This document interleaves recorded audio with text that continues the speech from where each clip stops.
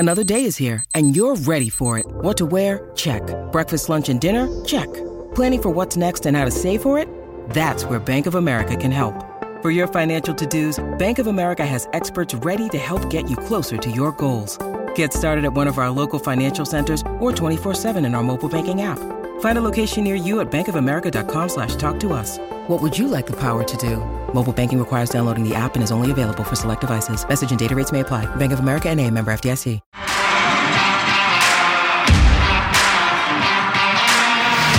You are listening to Claret and Blue, an Aston Villa podcast brought to you by Birmingham Live. Hello, welcome back to the Claret and Blue podcast. My name is Dan Rowlinson. I'm joined this afternoon by our standing host for the last few weeks, John Townley. If you're new to the podcast over the last couple of weeks and thinking, who's this guy?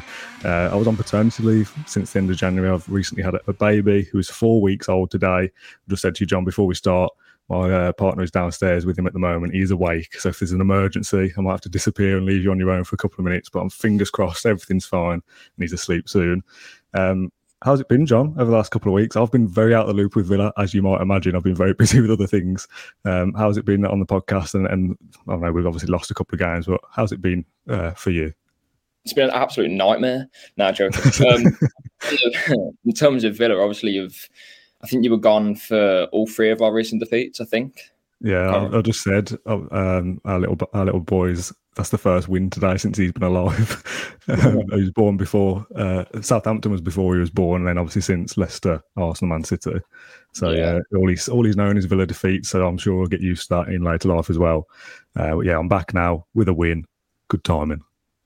Yeah, absolutely. I mean, yeah, a much needed win, I suppose. Like, so 3 defeats, and more just relief that we've won a game. I mean, Everton obviously won the last 2 home games, so it was never going to be an easy one today. But I was just pleased with mainly how we coped with what they were, obviously going to put on us: long balls, cracking atmosphere. It's a Sean Dyche team; we know what to expect, and we got out of it unscathed. And it's a 2-0 win. And I don't really recall them having many chances. I know they had one. Obviously, we'll speak about it. Mings cleared off the line, but that was a bit of a tricky one when it come off Conce's backside.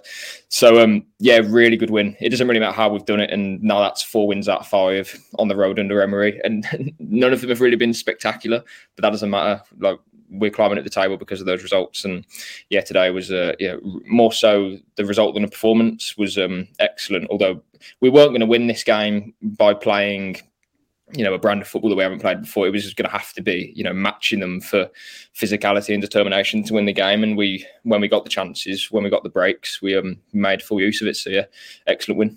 And the second goal was a nice move, to be fair. That was a nice bit of football by us. But you're right in terms of having to match them. And I was a little bit worried at half-time in particular that we obviously know, and I'm coming back to do this evening, that this is going to peter out into one of those games that's very scrappy.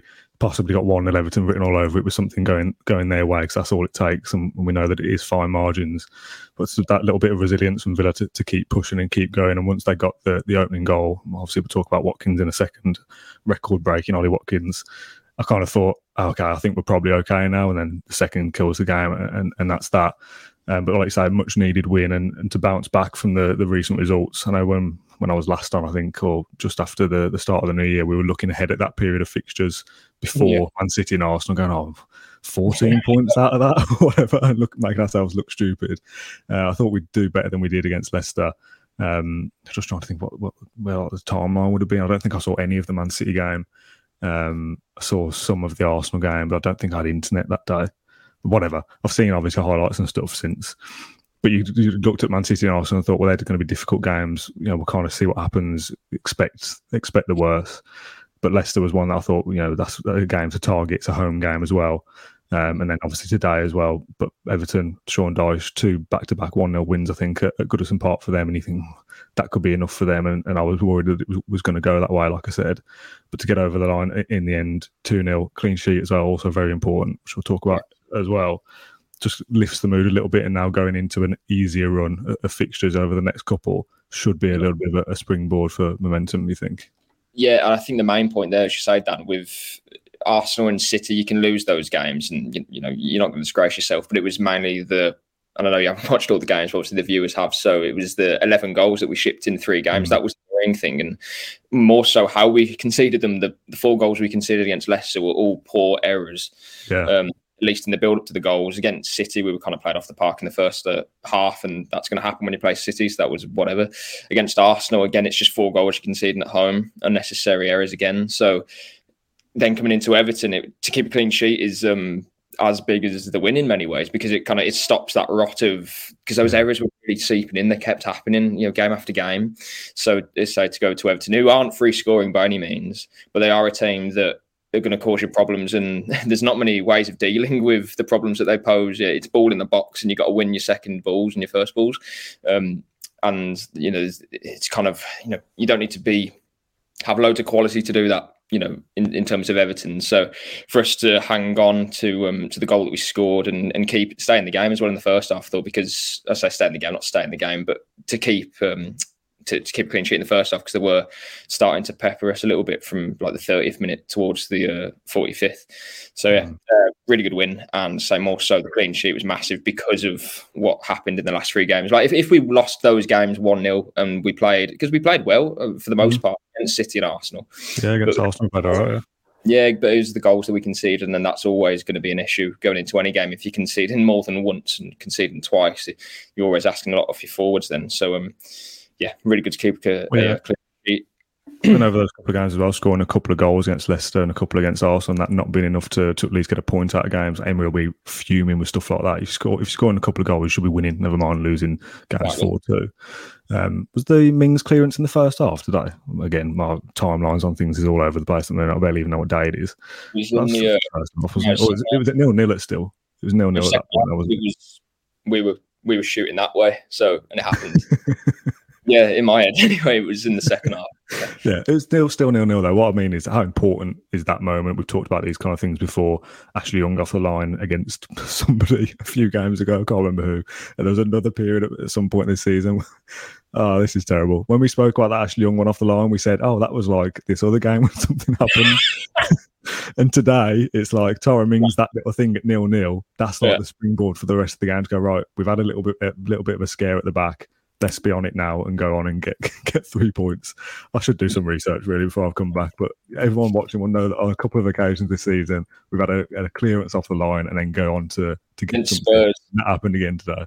Yeah, and I thought Mings was really good anyway, just doing a bit of digging into his stats. He won all of his aerial duels. He won all 8 of his duels in the air, which, to be fair, I think he was playing against Maupay and then Ellis Sims. So, but to still win all of your aerial duels, win all 8 of them is really good. And obviously that comes into set pieces as well.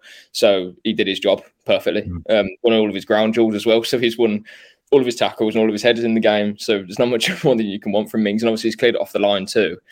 And it's not the first time that he's done that in a game where he's won all of his duels and competed really well. But then in 2 games' time, he might be susceptible to an error or something, and that's the sort of thing that we've got to kind of get out of his game. But whilst he plays a good game, we have to sort of champion that, I think. So Mings is right up there for me for one of the, for a man of the match claim. But I think McGinn was my man of the match overall.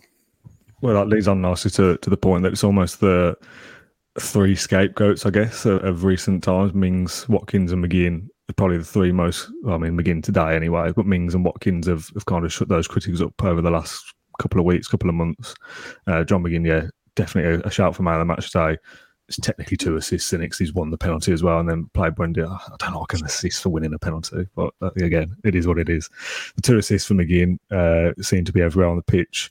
It's kind of the McGinn of old. That's the McGinn I want to see. I feel like I've not seen that John McGinn for 4 seasons, 3 seasons, to be harsh.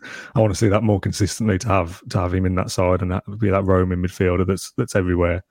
And Ollie Watkins as well, the player that, again, probably last time I was on the podcast, we've criticised him and rightly so at times, that he's not a good finisher and he'll need 5 chances before he scores 1.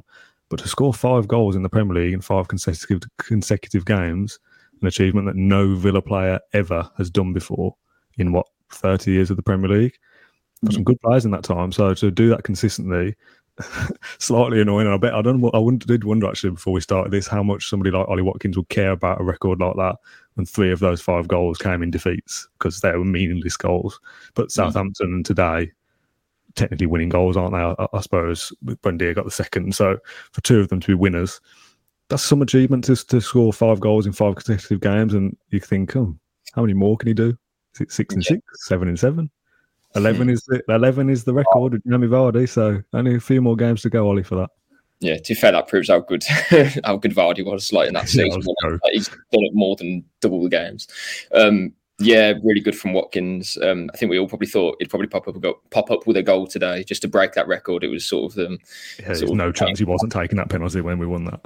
Yeah, I know. But yeah, Emery said before the game that he's an example for all of his teammates, the way he's adapted, the way he works, how he's committed himself to what Emery wants. And yeah, I mean, previously, we all know that Watkins isn't a natural goal scorer, should we say? I mean, coming through as a youth player who was a winger, as we all know, and then was moved as a striker. And was it Thomas Frank with Brentford? I think it was.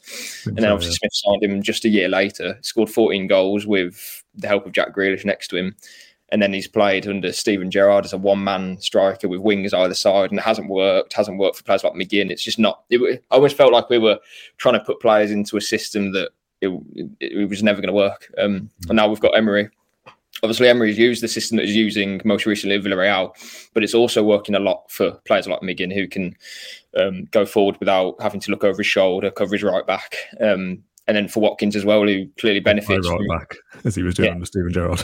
Yeah, and Watkins clearly benefits from playing with a partner or with at least players around him. Like when he's in positions, he's got a Jacob Ramsey on his left, he's got a Bailey or whoever on his right, and he's got other players. McGinn coming in from the channel as he did a few times today as well. So there's always options there, and I've said it so many times. Watkins is literally statistically, at least 2 years ago, he was the best presser in the final third in any for any team across Europe's top 5 leagues. So we know what he brings, and that's invaluable to any team. It was just that you couldn't quite ask him to score 14 goals every season because, as I say, he did that once and struggled to do it after then. But now he doesn't have that burden. There's more chance creation happening around him as well. There's more players coming in to help him, I suppose. And he said that in his post-match interview as well. He said that he needs players around him, and he sort of thanks his teammates for supplying the chances because he'll continue to get goals because he's so confident right now, and he was lacking that before. Now he doesn't feel like he's the only person who has to score 2 goals a game to win Villa the match. So yeah, really proud of him, and it is a really good record to score 5 goals in each game. Across 5 games is really good achievement for Ollie, and hopefully he can. How many goals is that for the season now? Is it 8? I think he's 8 got now. Yeah. So he'll crack double figures. I think that must be the target, to get 14. I don't know if he'd be able to beat that because we haven't got obviously too many games left of the season. But the way he's going, your confidence is going through him. And as I say, there's so many options around him. He's always going to have chances in a game. So yeah, really good moment for him. Yeah, as much as I mentioned those, that 3 of them weren't, were goals in defeats. That 5-game run is Man City and Arsenal as well. So to at least be in and around scoring goals in those games is a positive, I guess. Crystal Palace next. You kind of, when the players in this form, you kind of look at the fixture and go, I think he'll score there. West Ham, yeah, he could score there. Bournemouth, yeah, maybe he'll get 8 and 8. My point here, though, bringing this up really is, what's happened to him? I've been away for a few weeks, and there was one point where everyone's slagging him off and going, we need to sell him in January. And now it's like he's got this record, he's on form, he's fitting in the system well. Is it just that Dan Ings is gone and he's the main man now? Because when Dan Ings was still here, he was top goal scorer with 6. Watkins had 3. And you'd be thinking, well, if Watkins gets to double figures this season, that's probably quite the achievement with where he was. Fast forward 5, 6, 7 games, and he's now sat on 8 with how many games to go? Off the top of my head, 12, 14, something like that. Yeah. To get another 6, 7, it's not impossible if he's scoring one every couple of games. So if he can get 10, 12, like you say, 14 goals, to be on 3 in January, that's some second half of the season, and hopefully that propels Villa up the league as well. Yeah, I think probably the main change. I mean, Danny Ings probably has partially contributed to that. I don't know whether that's just come at the right time in terms of, obviously, we had 2 games before the World Cup break and then a couple, and then Ings leaves, then Watkins starts to sort of fill his boots with goals. I just wonder if he's just adapted well to Emery's system. I don't know. I mean, again, the system works for him. It works for McGinn, and potentially, Ings leaving is sort of not put a pressure on him to score goals, but also he knows he's the main man now, so he wants to sort of deliver. He wants to prove that he can do it. A couple of comments here from Kelvin. Being the main man clearly boosted his confidence, and Joshua, the burden's on him now, so he has to deliver. That's what's made the difference, I think. But yeah, that goes two ways, doesn't it? It's, oh my God, they've sold Danny Ings. I've only scored 3 goals this season. I'm under pressure now. So to come out fighting and score another 5 in 5 or 5 in 7 or what it would be since Ings has left, that is a confidence building. And he had that shot, didn't he, from either just on the edge of the area or just outside, where you think, oh, Ollie Watkins doesn't normally do things like that. That's a man in form who thinks, I'm going to try my luck here. And we need a bit more of that kind of initiative to create something out of nothing.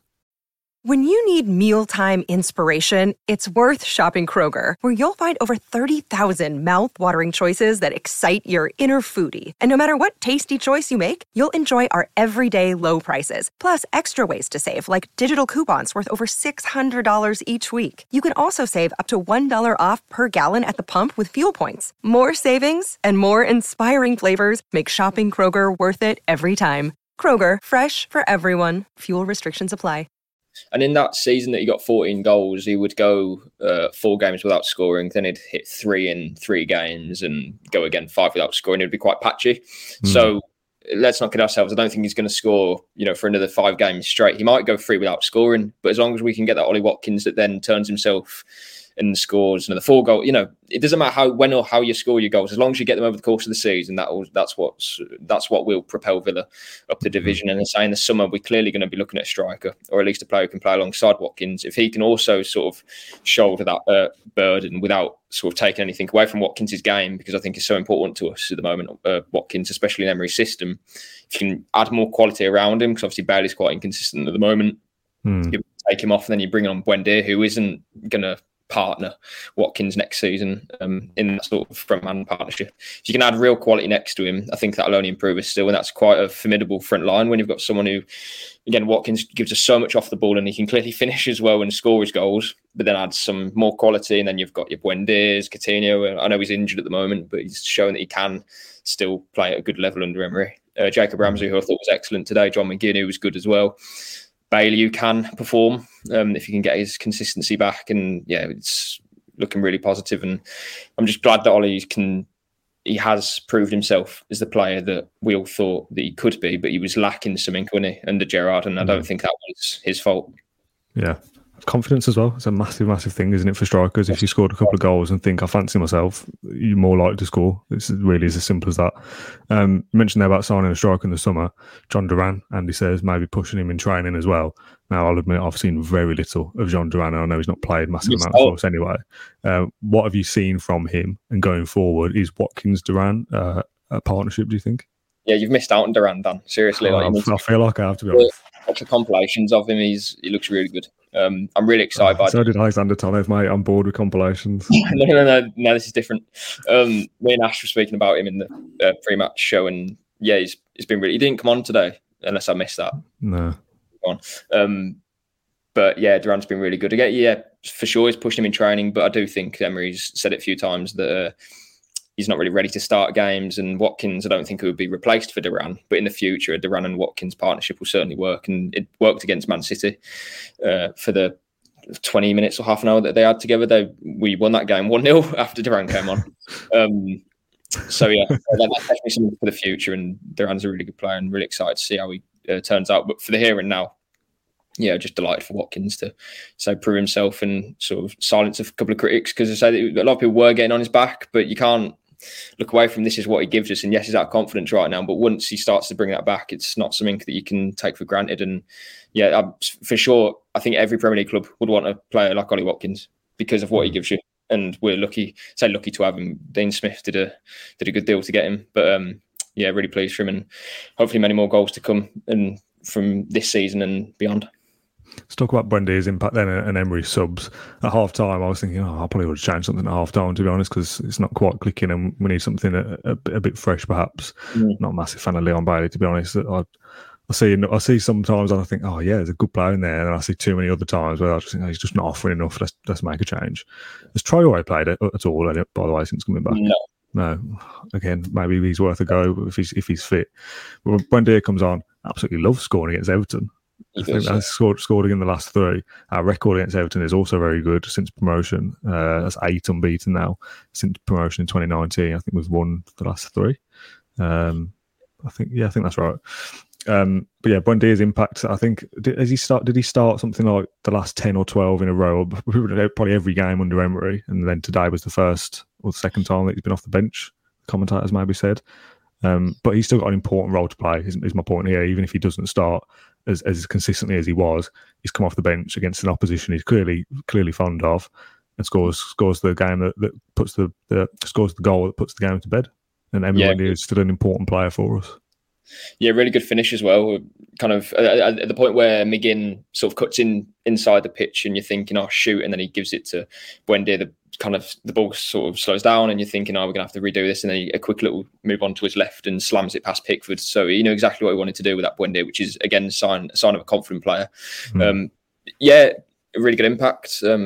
He scored his goal. He's done his job. I didn't really see too much of him apart from that, but that's not criticism at all.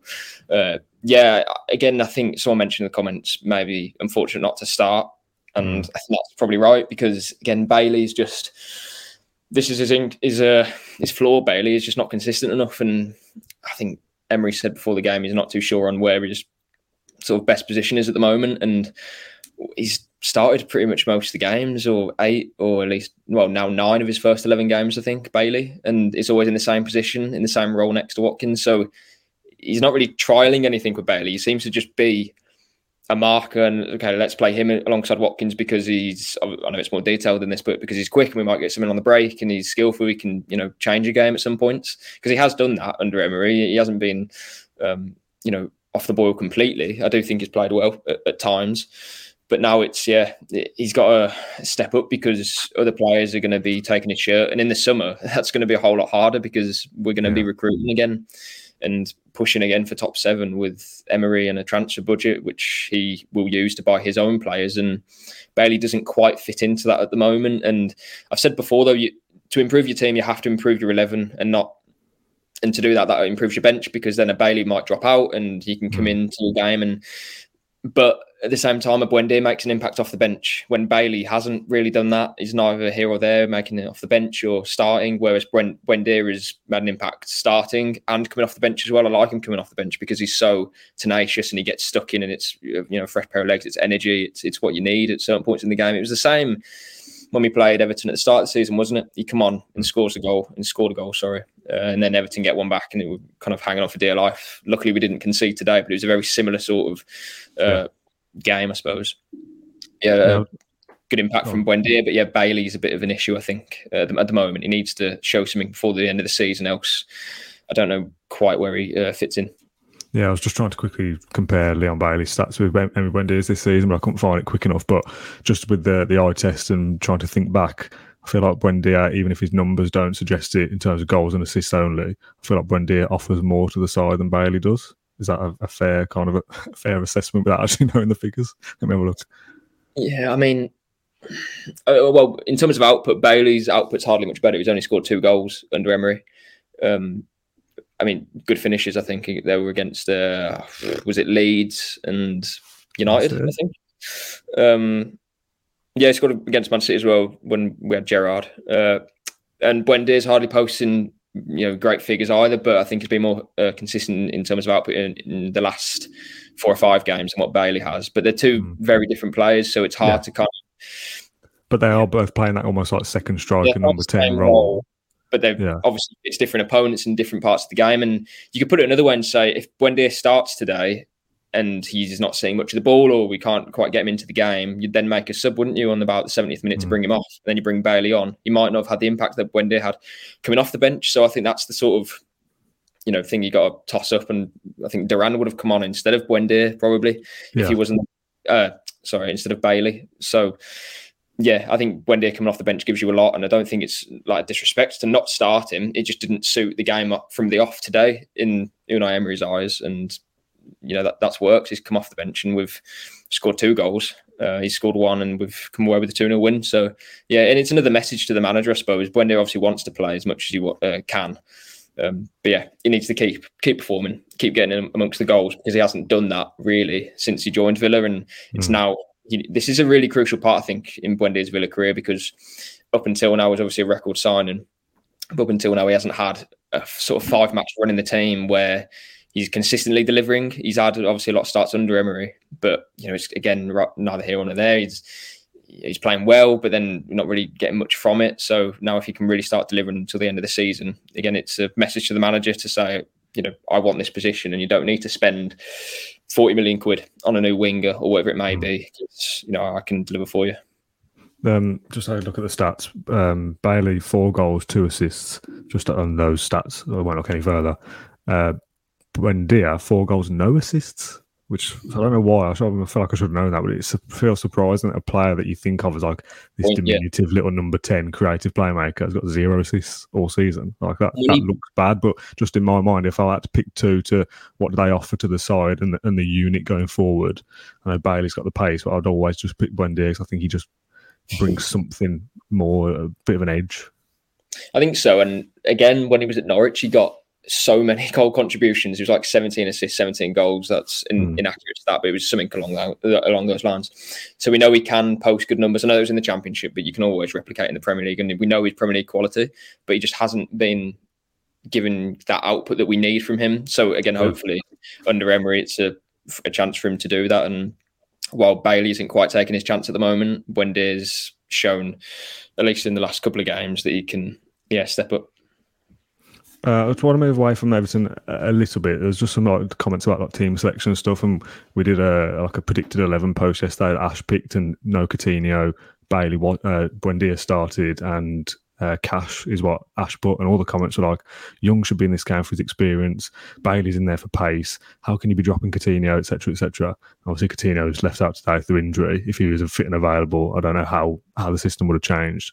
There's a comment there that sparked this idea that Richard said that Cash did well against McNeil, and John said that Cash had his best game under Emery.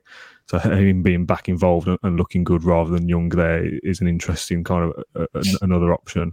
Starting Bailey, not massively sure, but then Buendia comes off the bench. Now he becomes an option as well. And obviously that Coutinho conundrum that starts to find a little bit of form and then gets injured for a month or so. Again, disappointing.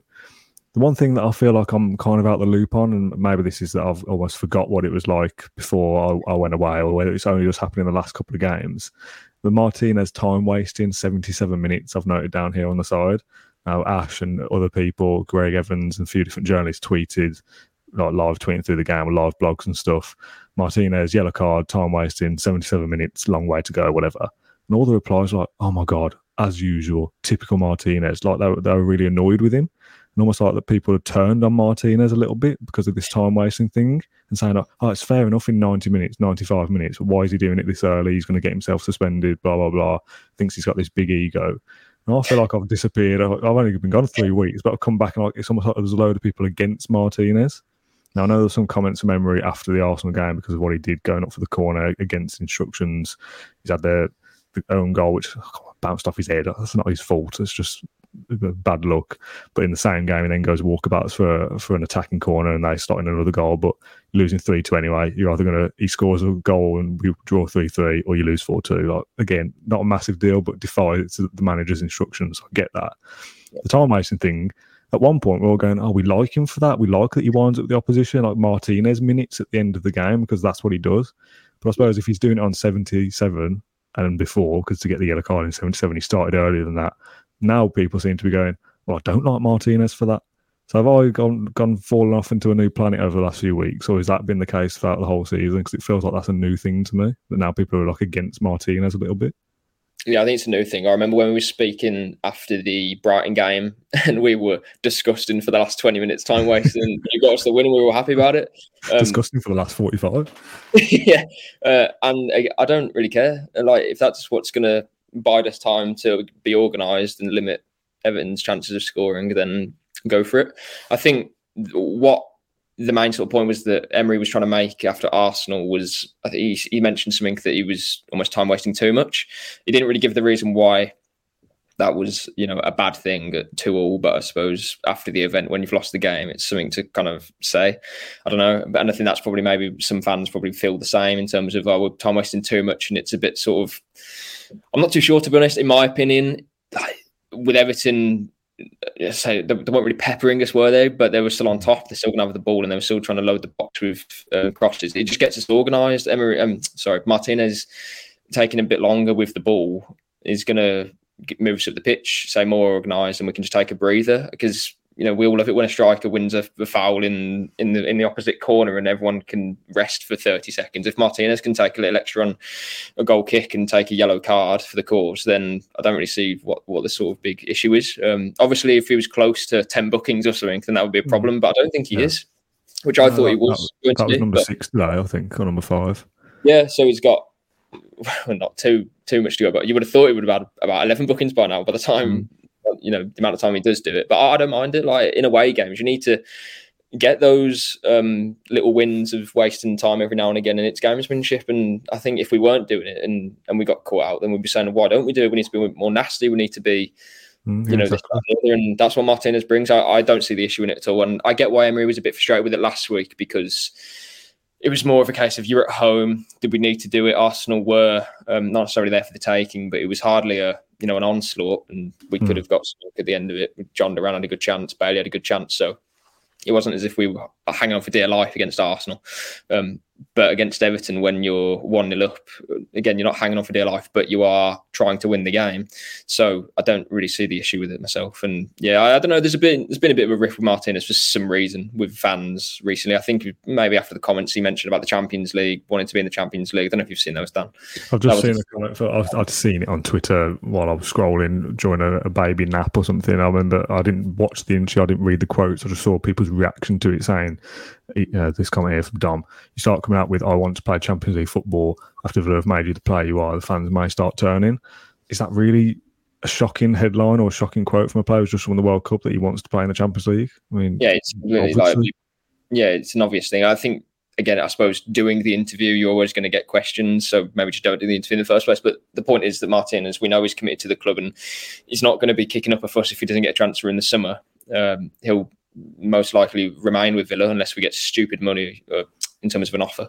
But yeah, he's won the World Cup. Villa are not going to be playing the Champions League anytime soon. Probably not, at least in 2 years or 3 years. That's the stark reality of where we are as a club. We want to be up here competing in Europe, but we're basically a million miles away from it.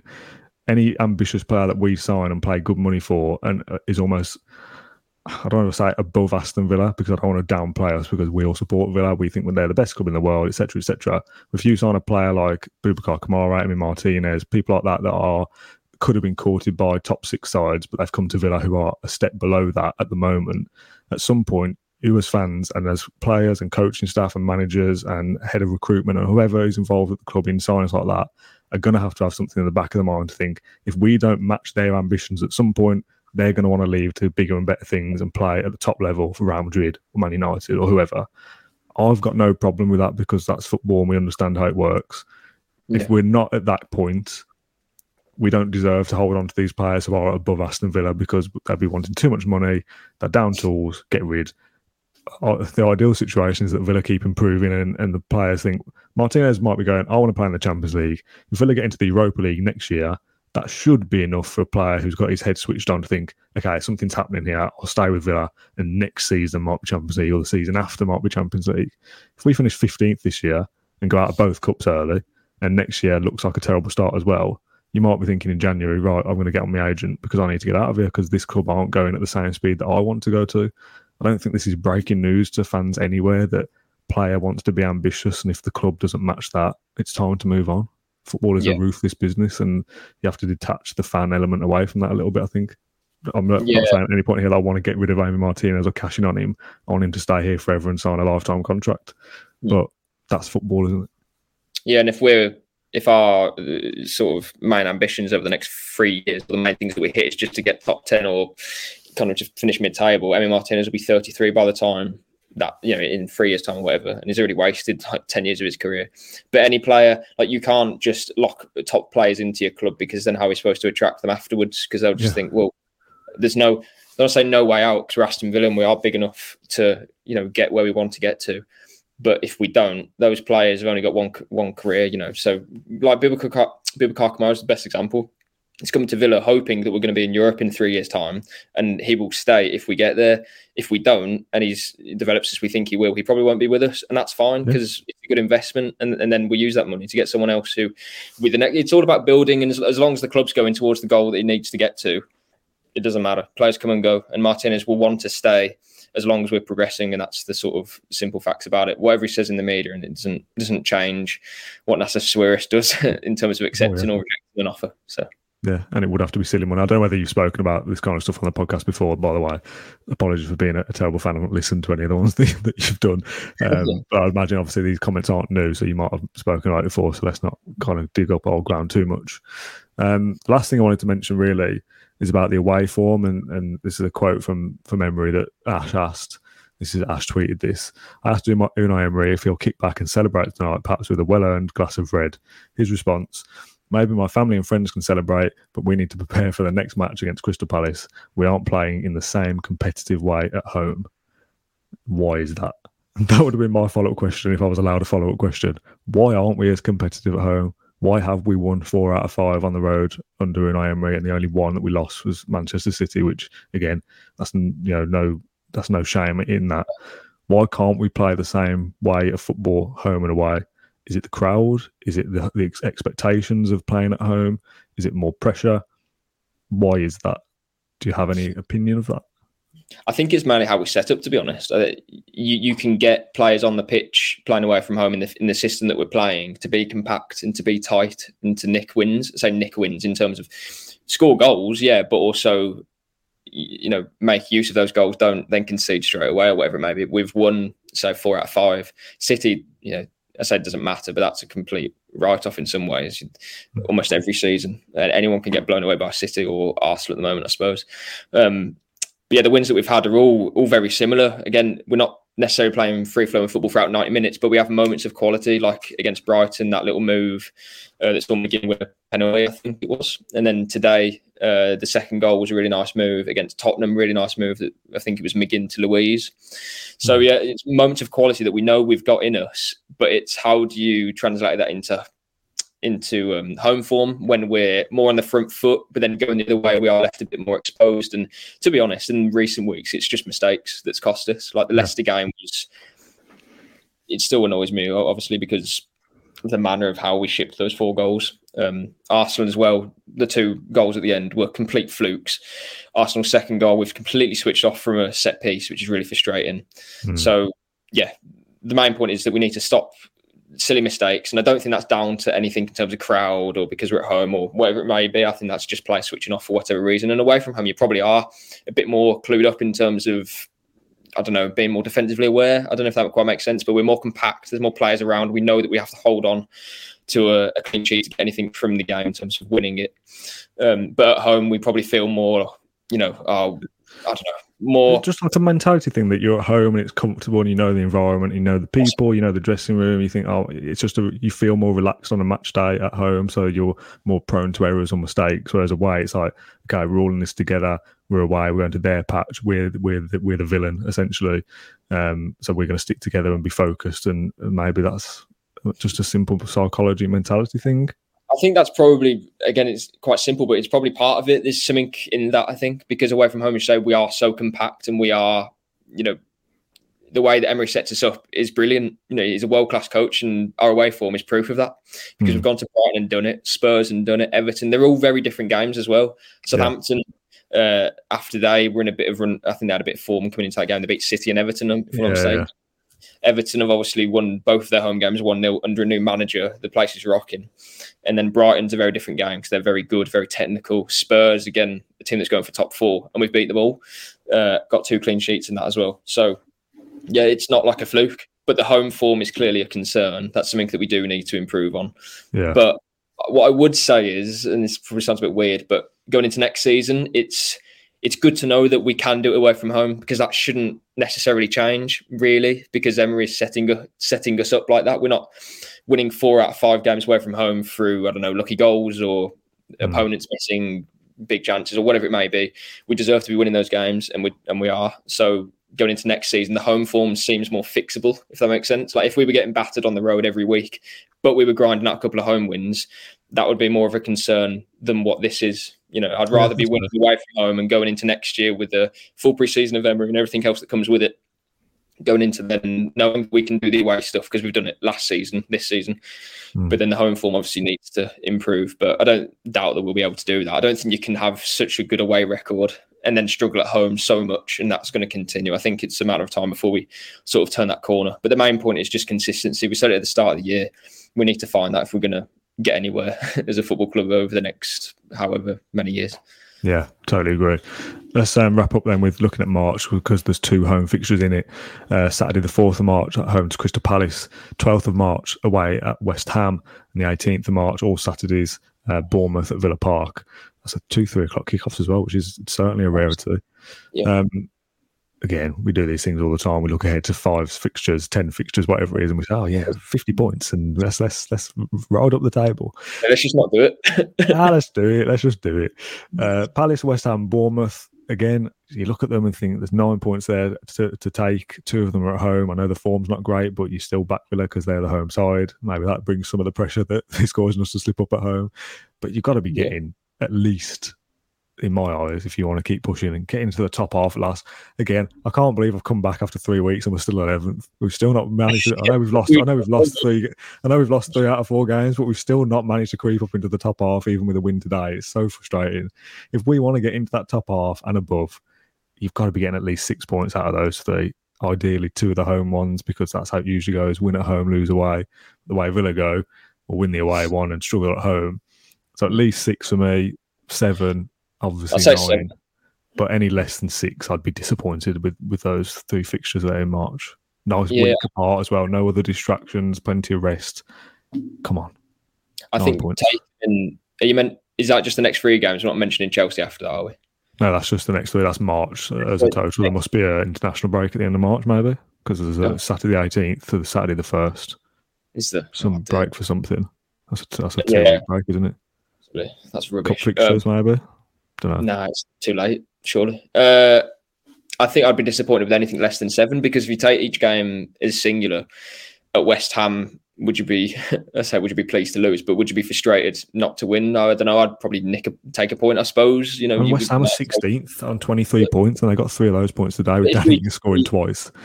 And Bournemouth are 19th. But if you can win our next 3 home games, Palace at home, you want to win that. Bournemouth at home, you want to win that. And then Forest at home. Forest have scored like 3 goals away from home all season. They're rubbish on the road. So we should be winning all 3 of those games. You know, we should. So if you did get a draw against West Ham, she's won 4-0 today, it's not a bad point. Again, it depends on the complexion of the game. If we've battered them and not won, it obviously feels frustrating. But if you can win those 3 home games, that's 9 points. And then you can, I don't know, let's see what we can do against West Ham, and I know we've got Chelsea in there as well away, which isn't as bad as you can get at Chelsea. Yeah, so it's a good run of games. I was looking at the next 3, but I'm looking at the 3 after that going. We can get at Chelsea. We owe Leicester 1. That's the Premier League. That's the Premier League, but that's why I'm saying 7 points wouldn't be the end of the world, because again, at West Ham, we want to win against them. If we don't, we might have won against Palace, and we'd like to think we beat Bournemouth at home. So overall, if you're taking the next 5 games, whatever it may be, if you can just hit a good points total after all of them, because we know we're not going to win every game. It's just, it doesn't happen. To say, we looked at that run of games when it was like Stevenage, Wolves, Leicester, and other teams, Southampton, and we were saying, we should probably win all of those, and we didn't. Well, didn't it? Horrible wrong. I think let's aim for 7 points over the next 3 games. Can we win our next 3 home games? That is my main thing, because we really need to get that home form right. And that's that would be a good month, hopefully. Mm-hmm. Right, well, we'll call it a day there. I think we'll ramp back up into the swing of things from next week. I did come back to work this week. Obviously, this is the first match day show that I've done. I don't know what we'll do in terms of content going forward. I've got a planning meeting with Matt Kendrick, so I don't know what will come from that. But we do want to kind of get some plans in for 2023 and try and do some bigger things and be a bit more, not consistent because we cover every game, but maybe more shows in between games where we'll look at a transfer from recent seasons, or like a story, or things like we've done before, and did the David Unsworth thing, and like these different moments that have happened, and do a bit more kind of stuff away from the routine of pre-match, post-match, pre-match, post-match. So we'll try and do a bit more going forward. I think we've got a good system now that we've kind of experienced what it's like to do the podcast without me, that you've stepped in as like I said, I've not listened to any of the ones you've done, but you've stepped in as a great host, as far as I can see from the comments. There's nothing in there saying get rid of John Townley. So John, you've got the hosting gig. You and me will rotate. Matt and Ash can contribute. I mean, between the four of us, you could pick any kind of combination of us, and I think you get a good show out of it. So we'll try and be a bit more varied as we go throughout the year, bring a few different shows into the mix as well, try and get some ex-player interviews back. But yeah, all that comes with the caveat that I am now a new father. I have got more responsibilities away from work, that I can't just go, oh yeah, let's just go down to Cornwall and film with 4 Villa heroes. As much as that was brilliant, I don't think I'll get away with that at the moment with a newborn. But yeah, we'll try and do a bit more. Like I said, we'll be back into the swing of things from next week, next Monday. And the next game is Palace, is it? So it'll definitely be a preview and a post-match for Palace, but I'd like to think we'll do something Tuesday, Wednesday, something like that, like a bit of a roundup of the season ahead, or I don't know. We'll work it out. Like I said, I've got a planning meeting with Matt, so let's see what comes out first. Just a quick thank you to everyone who sent messages over the last few weeks saying congratulations and those kind of things, and advice for babies. I've realised I've not replied to a lot of the ones I've had, and I feel guilty for that. So this is, if you are watching and sent me a message, thank you for sending a message and being kind and things like that. I just haven't had the time to get around and physically reply to people, so count this as my appreciation for that. Thanks to you, John, for this show and filling in over the last couple of weeks, and to Matt and Ash as well. Thanks to everyone for watching this episode. I'm now going to go off and hopefully have a takeaway or something, because we haven't got anything in, so I'm going to go and try and persuade the missus that we can have a takeaway, because we've won this evening as well. John, thank you very much for joining me. Thanks everyone for watching. Thanks for all the kind comments. We'll be back hopefully in the week. If not, we'll see you for Crystal Palace. Cheers everyone. Thank you for listening to Claret and Blue, an Aston Villa podcast. If you enjoyed today's episode, then please let us know. We love hearing your feedback. We'll be back soon with another episode. Until then, up the Villa.